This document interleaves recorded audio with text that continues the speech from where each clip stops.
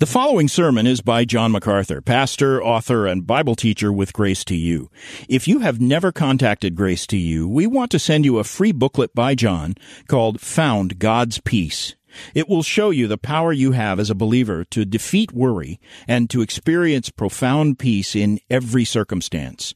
Request your free booklet by writing to peace@gty.org. That's peace@gty.org.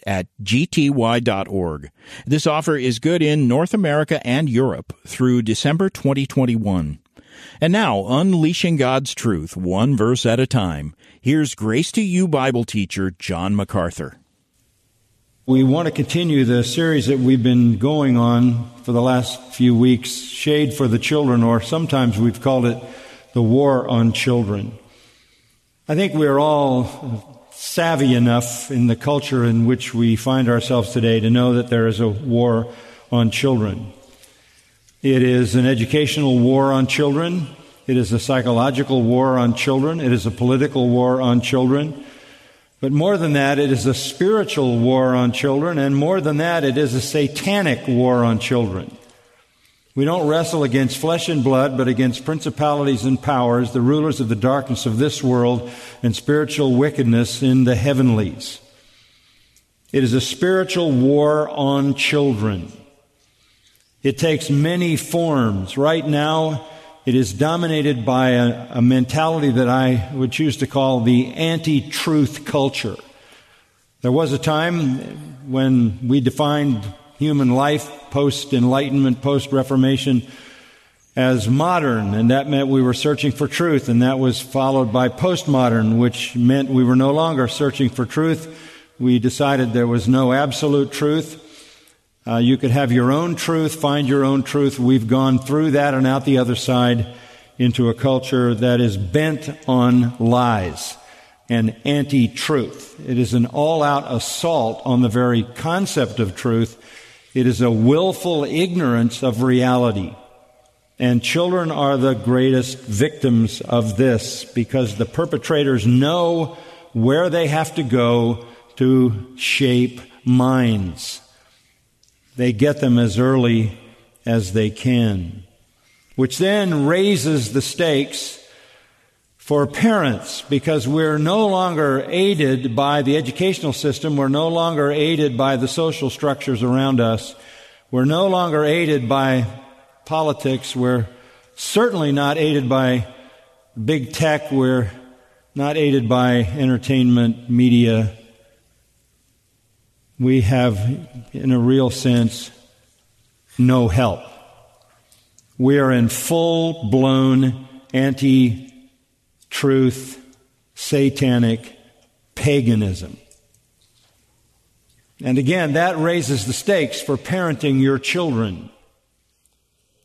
A good man, says Proverbs 13:22, a good man leaves an inheritance to his children's children.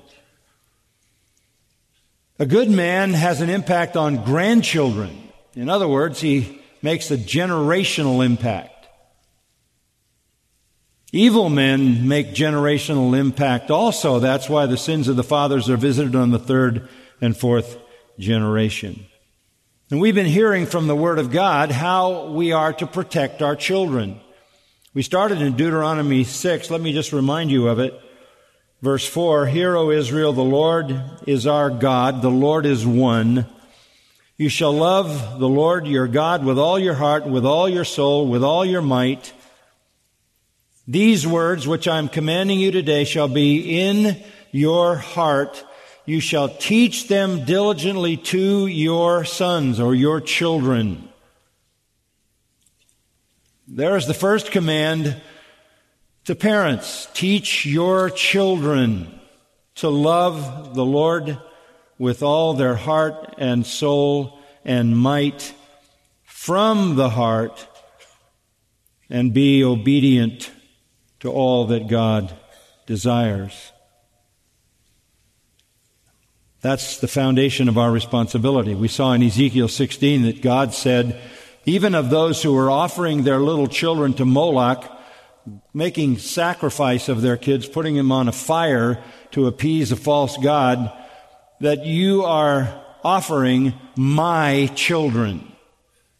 God lays claim to all life. They are my children. In Mark 10, we saw that Jesus said, "Permit the little ones to come to me, for of such is the kingdom of heaven." And I just want to start at the beginning with that, because I don't want to leave anything out.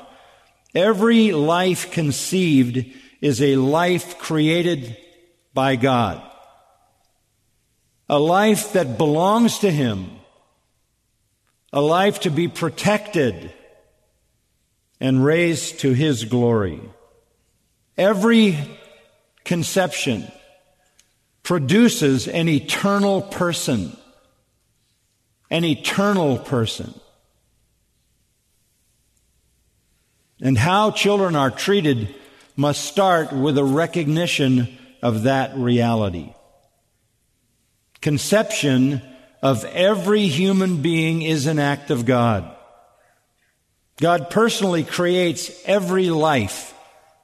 God alone opens and closes the womb. God alone allows conception. God alone creates life. He superintends the birth as He superintends the conception. There are a number of passages that are foundational to our understanding of this. I want to call you, first of all, to one in the book of Acts, Acts chapter 17. Paul is on the Areopagus in the great city of Athens teaching theology to pagan philosophers. And he's describing the true God. And he selects a particular idol there to the unknown God and tells them who that unknown God is. And in fact, it's the one true God. All the rest are not God. But in Acts 17, just looking at verse 24, in speaking about the unknown God, the God they don't know, but the one true God, he says, "The God who made the world and all things in it, since He is Lord of heaven and earth, does not dwell in temples made with hands, nor is He served by human hands as though He needed anything, since He Himself gives to all people life and breath and all things, and He made from one every nation of mankind to live on all the face of the earth, having determined their appointed times and the boundaries of their habitation, that they would seek God, if perhaps they might grope for Him and find Him, though He is not far from each one of us. For in Him we live and move and exist, as even some of your own poets have said, for we also are His children. Being then the children of God, we ought not to think that the divine nature is like gold or silver or stone, an image formed by the art and thought of man. How ridiculous is idolatry where man creates God, when in reality the one true God has created everything. Everything. God is the Creator. Psalm 146 says, God who made heaven and earth, the sea, and all that is in them. Zechariah 12:1, God who forms the spirit of a man within him. Twice in the book of Numbers, He is called the God of the spirits of all flesh.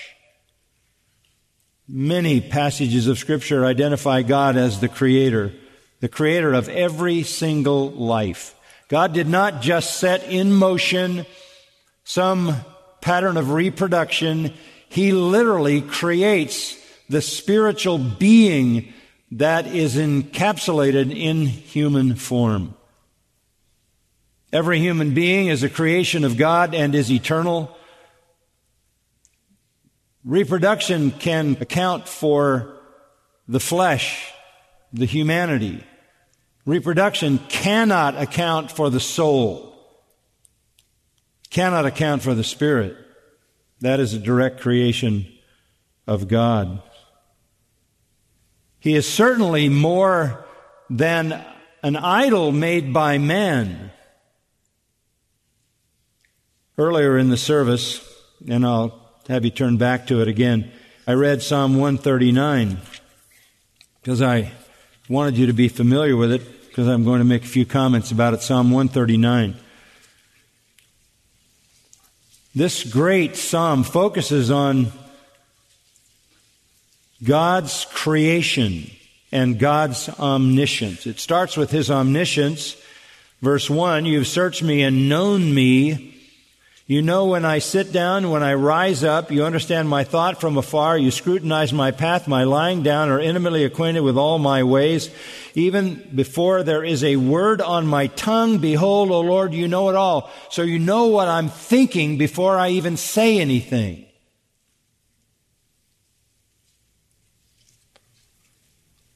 This is omniscience. "I can't hide from you," verse 7, "because of omnipresence. Where can I go from your spirit? Where can I flee from your presence? If I ascend to heaven, you're there. If I make my bed in Sheol or the grave, you're there. If I take the wings of the dawn, if I fly, if I go into the remotest part of the sea, even there your hand will lead me and your right hand will lay hold of me." Not only did God create every single human being at the point of conception, but God knows everything about you and everything about everyone, and is ever present through all the moments of every life. If you think you can hide in the darkness, verse 11 says the darkness is turned into light. How is it that God has such knowledge? Verse 13, "Because you formed my inward parts. You made me. You formed me." Literally, that says you formed my kidneys, my internal organs. You wove me in my mother's womb. What an incredible statement. That discusses conception, fetal life, and development. "I will give thanks to you," verse 14 says, "for I am fearfully and wonderfully made. Wonderful are your works, my soul knows it very well." What every human being is from conception on is the work of God. Verse 15, "My frame, my structure," literally my substance or my strength, may well even refer to bones and muscles and sinews. "My frame was not hidden from you when I was made in secret and skillfully wrought in the depths of the earth." In a dark place, metaphorically. "You knew my unformed substance," verse 16. Not only that, in your book were written down the days that were ordained for me when as yet there was not one of them. This is really astonishing testimony to God as the Creator.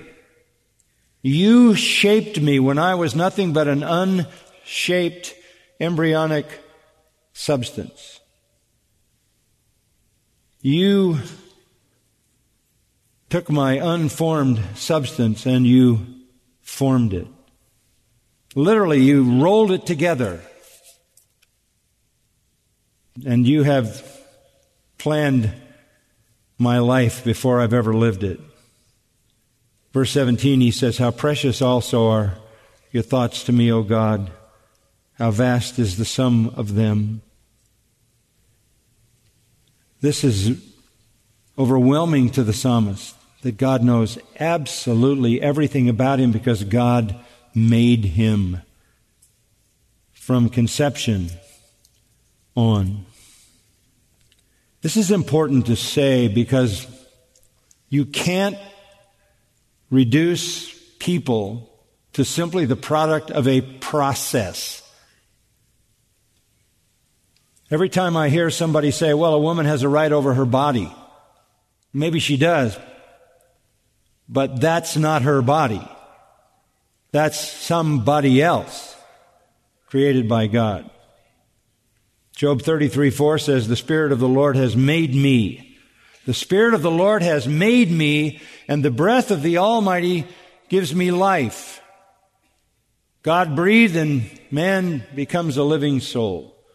Psalm 22:9 and 10.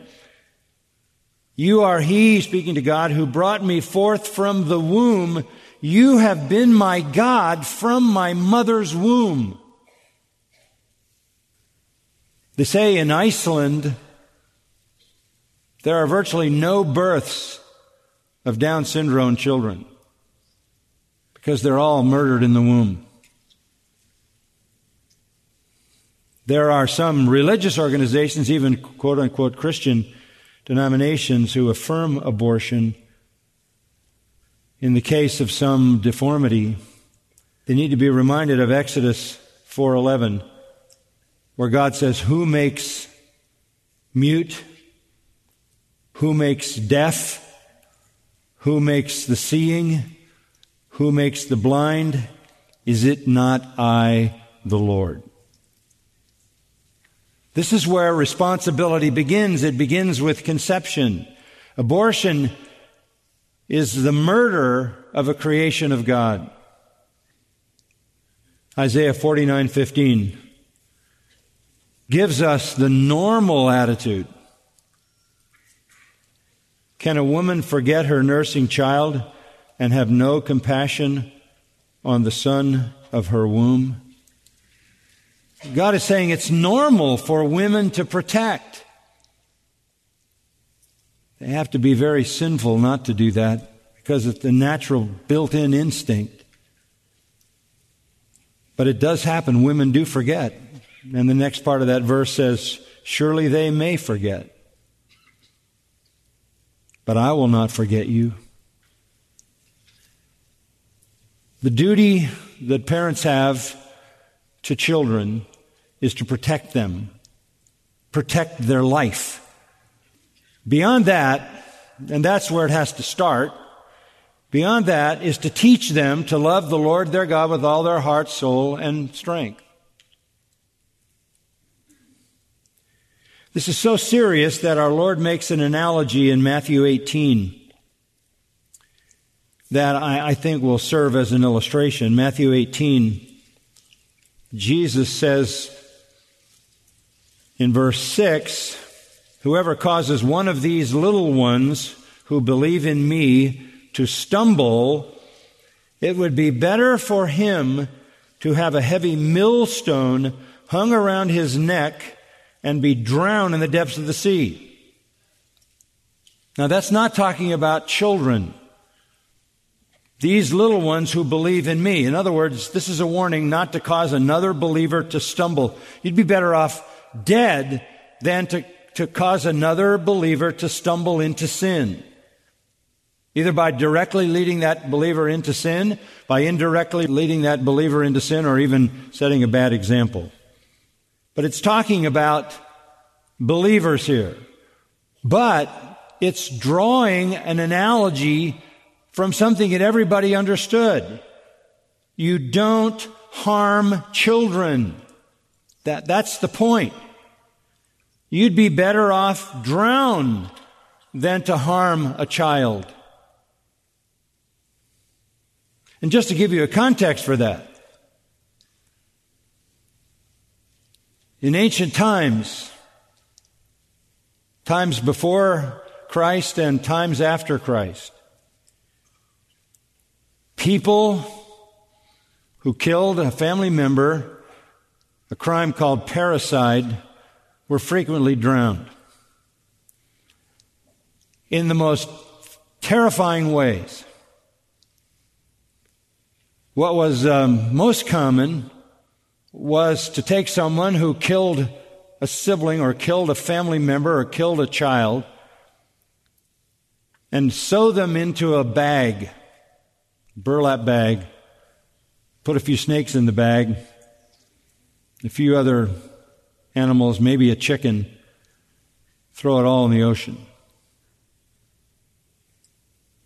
Horrible kind of death. But it reflected the normal reality that you don't harm children. You don't kill your family members. The Romans were ambivalent on this because they gave patria potestas to the father who could take the life of his children. But there were others like the Carthaginians and even the Phoenicians who made people pay the ultimate price for harming children. So first of all, you have to understand that every life is the creation of God, and you have a responsibility to protect that life, and you would be better off dead than to abuse children. I understand the issue of child abuse. But this culture's definition of child abuse is far too narrow. While putting some sex offenders in prison for child abuse, the culture is abusing children without mercy every day, patting itself on the back as if it was noble. Now that gets us to Ephesians chapter 6 again. And this is where we need to be. Fathers, we saw this last time, or parents, patera, do not provoke your children to anger, but bring them up in the discipline and instruction of the Lord. Bring them up. Can I just say this? They won't do a good job bringing themselves up. Proverbs 29:15 says, a child left to himself will bring shame to his mother. The child left to himself will bring shame to his mother. It is unavoidable. It takes a massive effort on the part of parents to bring up a child to love God with all his or her heart. And parent work is heart work, not just behavior modification, not just getting them to conform on the outside.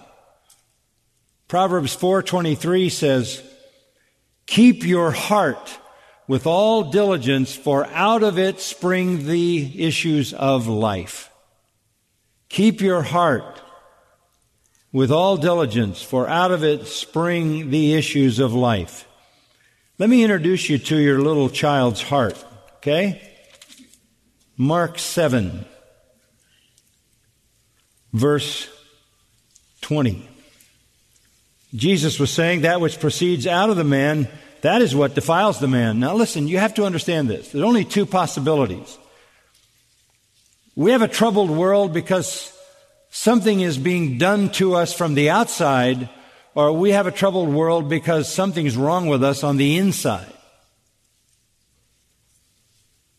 The contemporary culture would say all that's wrong in the world is because somebody has been oppressed. All that's wrong in the world is because somebody has been treated with inequity. All that's wrong in the world is because somebody's not getting their fair shake. The Bible says what's wrong in the world is from the inside. There's only two possibilities. And the statement of verse 21 is clear.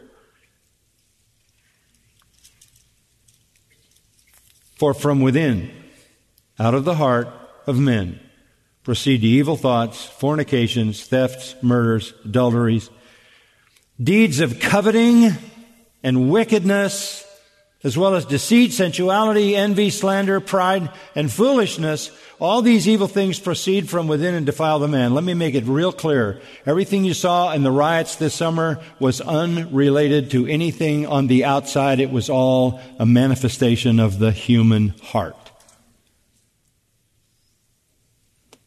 You can't fix the human heart in any other way than with a gospel transformation. You cannot blame all the crimes that were listed in what I just read you on something that happened to people. It's because of who you are on the inside. It really is a remarkable thing that we don't destroy each other more than we do. That how could this many people sit in a room for this long and not attack each other? Because the default position of humanity is hate. The default position of humanity is selfishness and pride. And when you kill true religion, you have to put something metaphysical in its place. And so you can invent a religion that would fit the culture. And so this culture loves to hate. So you invent CRT, critical race theory, which makes people noble when they hate the right group. All this nonsense about the fact that what's wrong with us is some social inequity doesn't get anywhere near the issue. What's wrong with us is we are wicked on the inside. And the default position of man is to do damage and sin. That's why the first commandment is to love God. The second commandment is to love what? Your neighbor, because that is alien to the unconverted heart. Behavior is not the crucial issue with your child. You can control your child for a while, but if you haven't done the heart work, your child will revert to the default position of the human heart.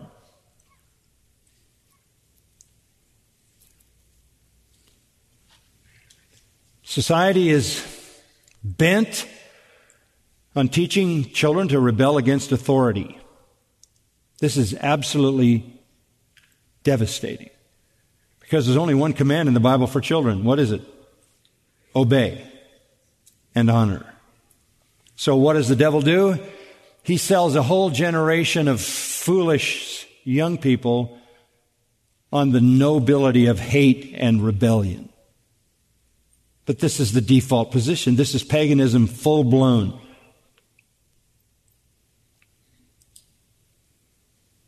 So you have to bring them up. And you're going to be working through 4 categories. Luke 2:52 said Jesus increased in wisdom, stature, favor with God, and favor with man. So there is wisdom, that's intellectual upbringing. There is stature, that's physical upbringing. There is favor with God, that's spiritual upbringing. And favor with man, that's social. So you're working on their intellect, their physicality, their spirituality, and their societal skills. And behind the act of obedience is honor. That's something you don't hear anymore. And if you look back at Ephesians 6, children, obey your parents in the Lord, for this is right. Honor your father and mother, which is the first commandment with the promise. And the promise is, if you honor your father and mother, it will be well with you. That's the quality of life. And you may live long on the earth. That's the quantity of life. So if you want a rich and full life, obey your parents. And honor your parents. Of all things that you want to teach children, rebellion is the last one. Of all the religions that you would want to concoct, a religion that makes hate a noble act is the satanic counterfeit. What shocks me is the folly of evangelical leaders who buy into all of this false religion of hate. So let's get specific for a moment. Let's go back to Proverbs. And if I act like I don't have an outline, that would be true.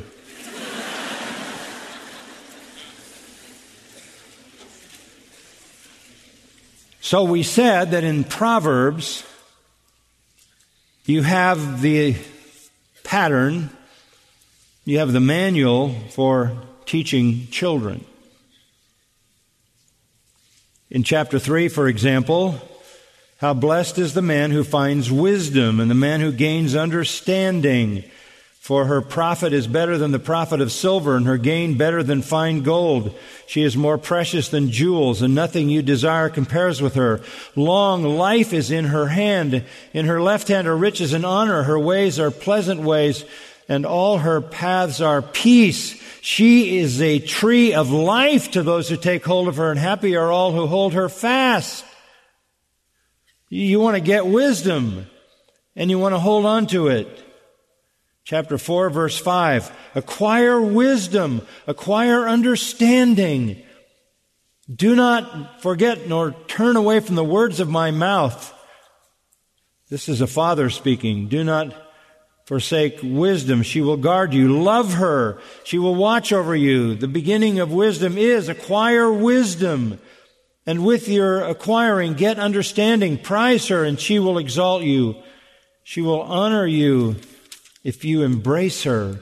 She will place on your head a garland of grace. She will present you with a crown of beauty. Hear, my son, and accept my sayings, and the years of your life will be many. I've directed you in the way of wisdom. I've led you in upright paths. When you walk, your steps will not be impeded. If you run, you will not stumble. Take hold of instruction. Do not let go. Guard her, for she is your life. Boy, that's pretty aggressive, isn't it? And unmistakably clear. Get wisdom. Now, what is this wisdom in Proverbs? Well, last time I gave you the first two of a list. First is fear your God. Proverbs 9:10, the fear of the Lord is the beginning of wisdom. Everything comes down to fearing God. And fearing God is a broad category. It includes everything from loving Him to being terrified by Him. It includes the full spectrum of what is owed to God. And that is complete comprehension of the full range of His attributes. You need to fear the one who will destroy both soul and body in hell. At the same time, you need to fear the Lord in your joyful worship as you contemplate the glory of His grace. So we talked about it. All starts with fearing God. Fearing the true and living God revealed in Scripture, the God and Father of our Lord Jesus Christ. Set that apart, deny that, reject that, and you will not attain to wisdom. Apart from God, you're going to be all the time trying to mitigate your default position to do damage and destruction to everybody around you. You're going to try to mitigate that as much as you can, but that's the most natural part of being human. There's none righteous. There's not one righteous. The poison of asps is under their lips. None seeks for God. No fear of God before their eyes. Romans 3. The father has the task of training the child along with the mother, as we saw last time. Number one, to fear God. And the second thing we talked about, to speak the truth. Chapter 4 of Proverbs, verse 24, put away from you a deceitful mouth. Put devious speech far from you. Speak the truth. Truth is everything. Unless you function within the framework of the truth, you are in high danger. You're walking through a cultural minefield that could blow you to bits at any time if you don't have the discernment to understand what's going on around you. Speak the truth. Let your yes be yes and your no be no. No devious speech. We talked about how absolutely important that is. Chapter 6, again, I just remind you, verse 16, there are 6 things the Lord hates. Yes, 7 which are an abomination to Him: haughty eyes, a lying tongue. And then He repeats again in verse 19, a false witness who utters lies and consequently spreads strife among people. Teach your children to be truthful. And I pointed out the fact that if you are comfortable with lies, there's no sin you won't commit because you're adept at covering anything up. If you are not allowed to tell lies, and if the punishment for lying is perhaps even more severe than for doing something wrong, you're going to know that you are not allowed to lie. And if you're not allowed to lie, then you're not used to covering up, and that means you don't do the things that you would have to cover up. Now that brings us to a third reality that needs to be taught to children. Fear your God, speak the truth. Thirdly, guard your mind. Guard your mind. I can't tell you how important this is. Chapter 3, verse 3. Do not let kindness and truth leave you. Do not let kindness and truth leave you. Bind them around your neck. Write them on the tablet of your heart. And again, 4:23, as I mentioned earlier, watch over your heart with all diligence, for from it flows the springs of life. The heart obviously means the mind. It means the mind. Guard your mind. Whatever you're thinking is what is going to dictate your behavior. As a man thinks in his heart, so he is. Everything comes out of the heart, literally the mind. Listen to Matthew chapter 12. I know you're probably familiar with this, but I'll remind you of it. Matthew chapter 12, a couple of verses, verse 33, 34, and 35. Either make the tree good and its fruit good, or make the tree bad and its fruit bad, for the tree is known by its fruit. You brood of vipers, how can you, being evil, speak what is good? That is the indictment of all indictments. You're evil by nature. How can you speak what is good? For the mouth speaks out of that which fills the heart.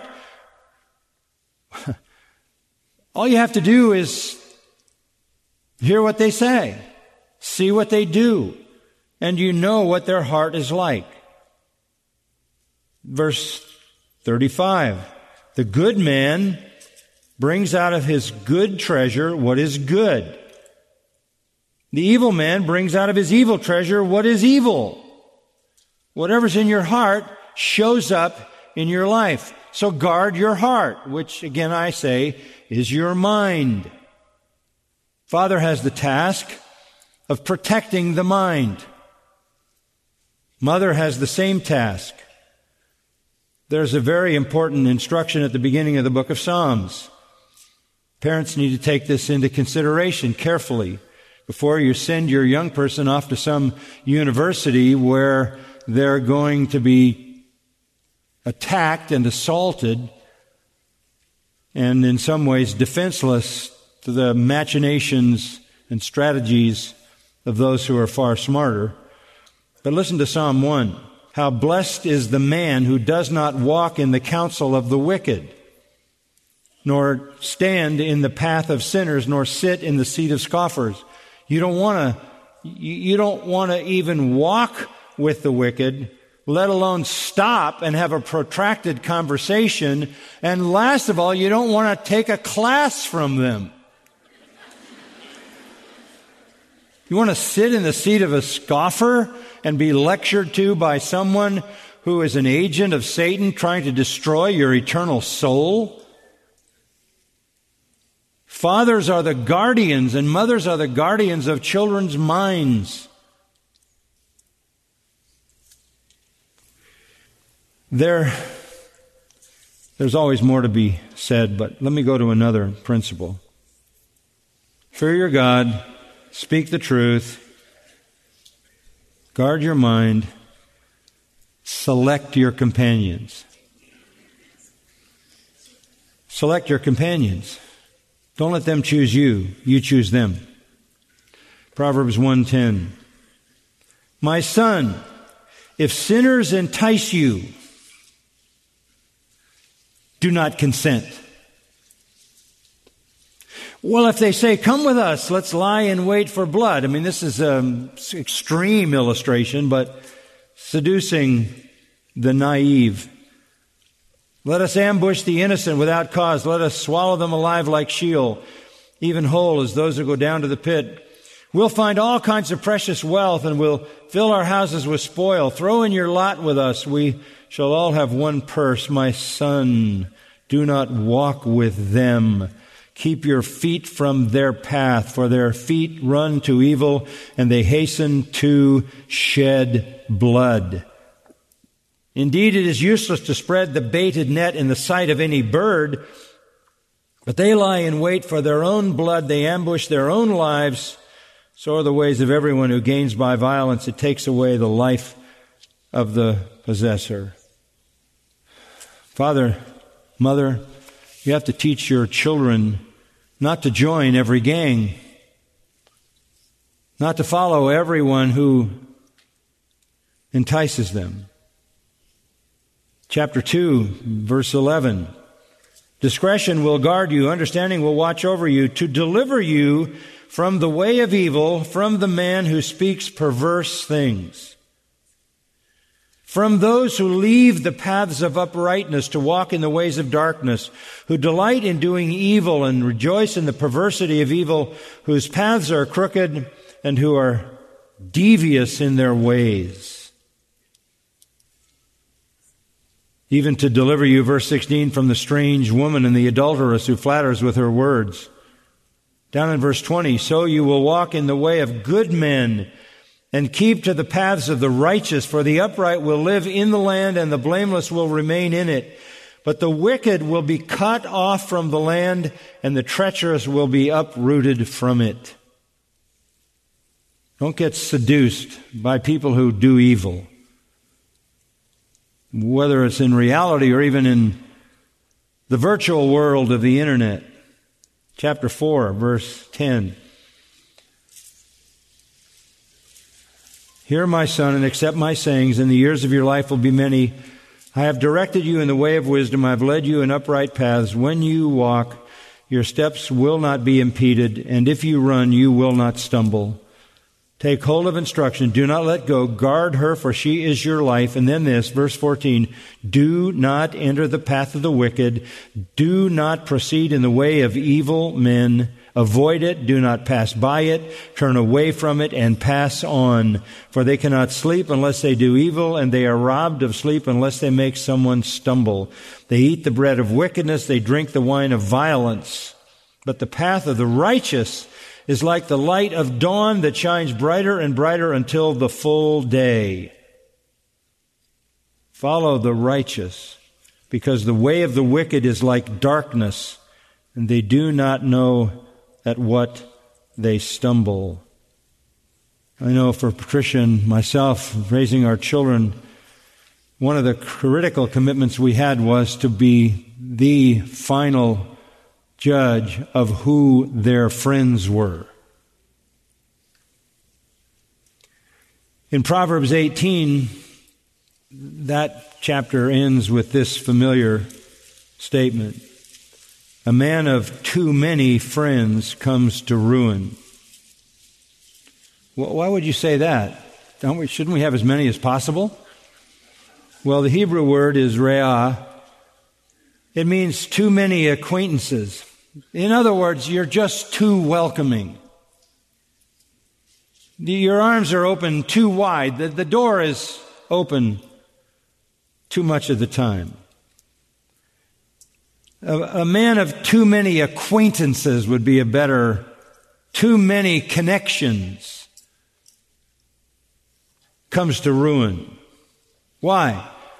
Because to maintain all of those connections, there has to be what? Compromise.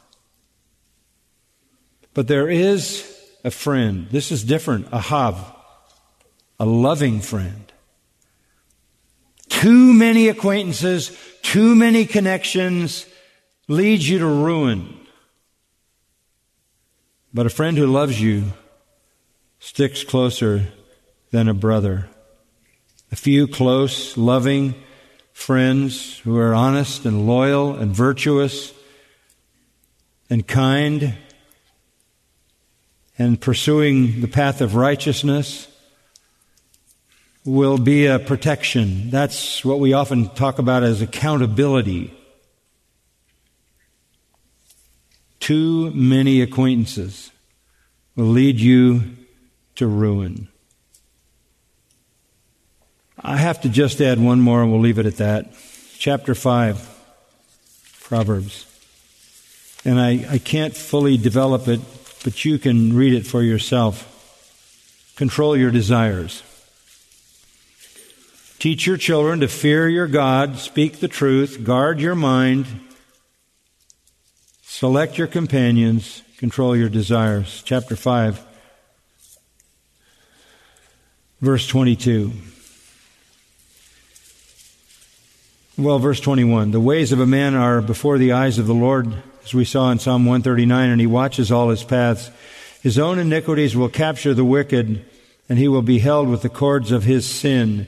He will die for lack of instruction, and in the greatness of his folly he will go astray. The warning is, iniquities will cause you to become a prisoner, trapped in sin. Can come in a lot of forms. Back in chapter 2, verse 16, we saw that. You need to be delivered from the strange woman, the adulteress who flatters with her words, that leaves the companion of her youth and forgets the covenant of her God. For her house sinks down to death, and her tracks lead to the dead. None who go to her return again, nor do they reach the paths of life. That's a pretty warning to stay away, serious warning to stay away from adulterous woman. Strange woman, away from home, no accountability. Teach your children sexual purity and control. In chapter 5, just quickly, verse 3, the lips of an adulteress drip honey, and smoother than oil is her speech. But in the end she is as bitter as wormwood, sharp as a two-edged sword. Her feet go down to death, her steps take hold of Sheol. She doesn't ponder the path of life, her ways are unstable, she does not know it. And then, my son, listen to me and do not depart from the words of my mouth. Keep your way far from her, and do not go near the door of her house. Control your desires. Down in verse 12, you say, how have I hated instruction, and my heart spurned reproof? I have not listened to the voice of my teachers, nor inclined my ear to my instructors. I was almost in ruin in the midst of the assembly and congregation. That happens in the assembly of God's people. I didn't listen. Verse 12, he says, I hated instruction. My heart spurned reproof. I was driven by my desire, and I was on the brink of death. In chapter 6, verse 20, my son, observe the commandment of your father. Do not forsake the teaching of your mother. Let them continually be on your heart, tie them around your neck, etc. He comes down to verse 24. To keep you from the evil woman, from the smooth tongue of the adulteress. Do not desire her beauty in your heart, nor let her capture you with her eyelids. For on account of a harlot, one is reduced to a loaf of bread, and an adulteress hunts for the precious life. It's deadly. It's deadly. Verse 32, the one who commits adultery with a woman is lacking sense. He who would destroy himself does it. This becomes the theme then of the entire 7th chapter. It lays out the whole hunt of an adulteress and says the man who follows her, verse 22, is an ox going to the slaughter. So verse 24 sums up the chapter and Therefore, my son, listen to me. Pay attention to the words of my mouth. Do not let your heart turn aside to her ways. Do not stray into her paths, for many are the victims she has cast down, and numerous are all her slain. Her house is the way to Sheol, descending to the chambers of death. That's the end of that lustful kind of behavior. So when you teach your children, these are the kinds of lessons, and those are samples of what is available in the book of Proverbs. There are more that I'm not going to take the time to discuss, but let's just rehearse them quickly. Fear your God, speak the truth, guard your mind, select your companions, control your desires. If I were to give you another one, you could find it in chapter 6. It would be pursue your work. Another one in chapter 3, manage your money. And there are others. I want to sum it up by simply reminding you of this. Fail to teach your child to fear God, and the devil will teach him to hate God. Fail to teach your son to guard his mind, and the devil will teach him to have an open mind. Fail to teach your child to obey his parents, and the devil will teach him to rebel and break his parents' heart. Fail to teach your child to select his companions, and the devil will happily choose them for him. Fail to teach your child to control his desires, and the devil will gladly teach him how to give in to lust. Fail to teach your child to watch his words, speak the truth, and the devil will turn him into a liar. Fail to teach your son to pursue work diligently, and the devil will make him lazy, a tool of hell. The devil does his work. And that work is countered when parents do their work. Can we do it? Well, the key, back in Ephesians 6, to being able to parent like this is back in chapter 5, verse 18, be filled with what? The Holy Spirit. Yes, you can do it. You can do it in the strength of the Spirit and in conformity to the Scripture. Father, we thank you for our wonderful hour of worship this morning. We thank you for the ministry that goes on here to moms and dads and children and young people, teenagers, single people. We thank you for the truth of your word. Thank you for the power of your Holy Spirit who dwells in us.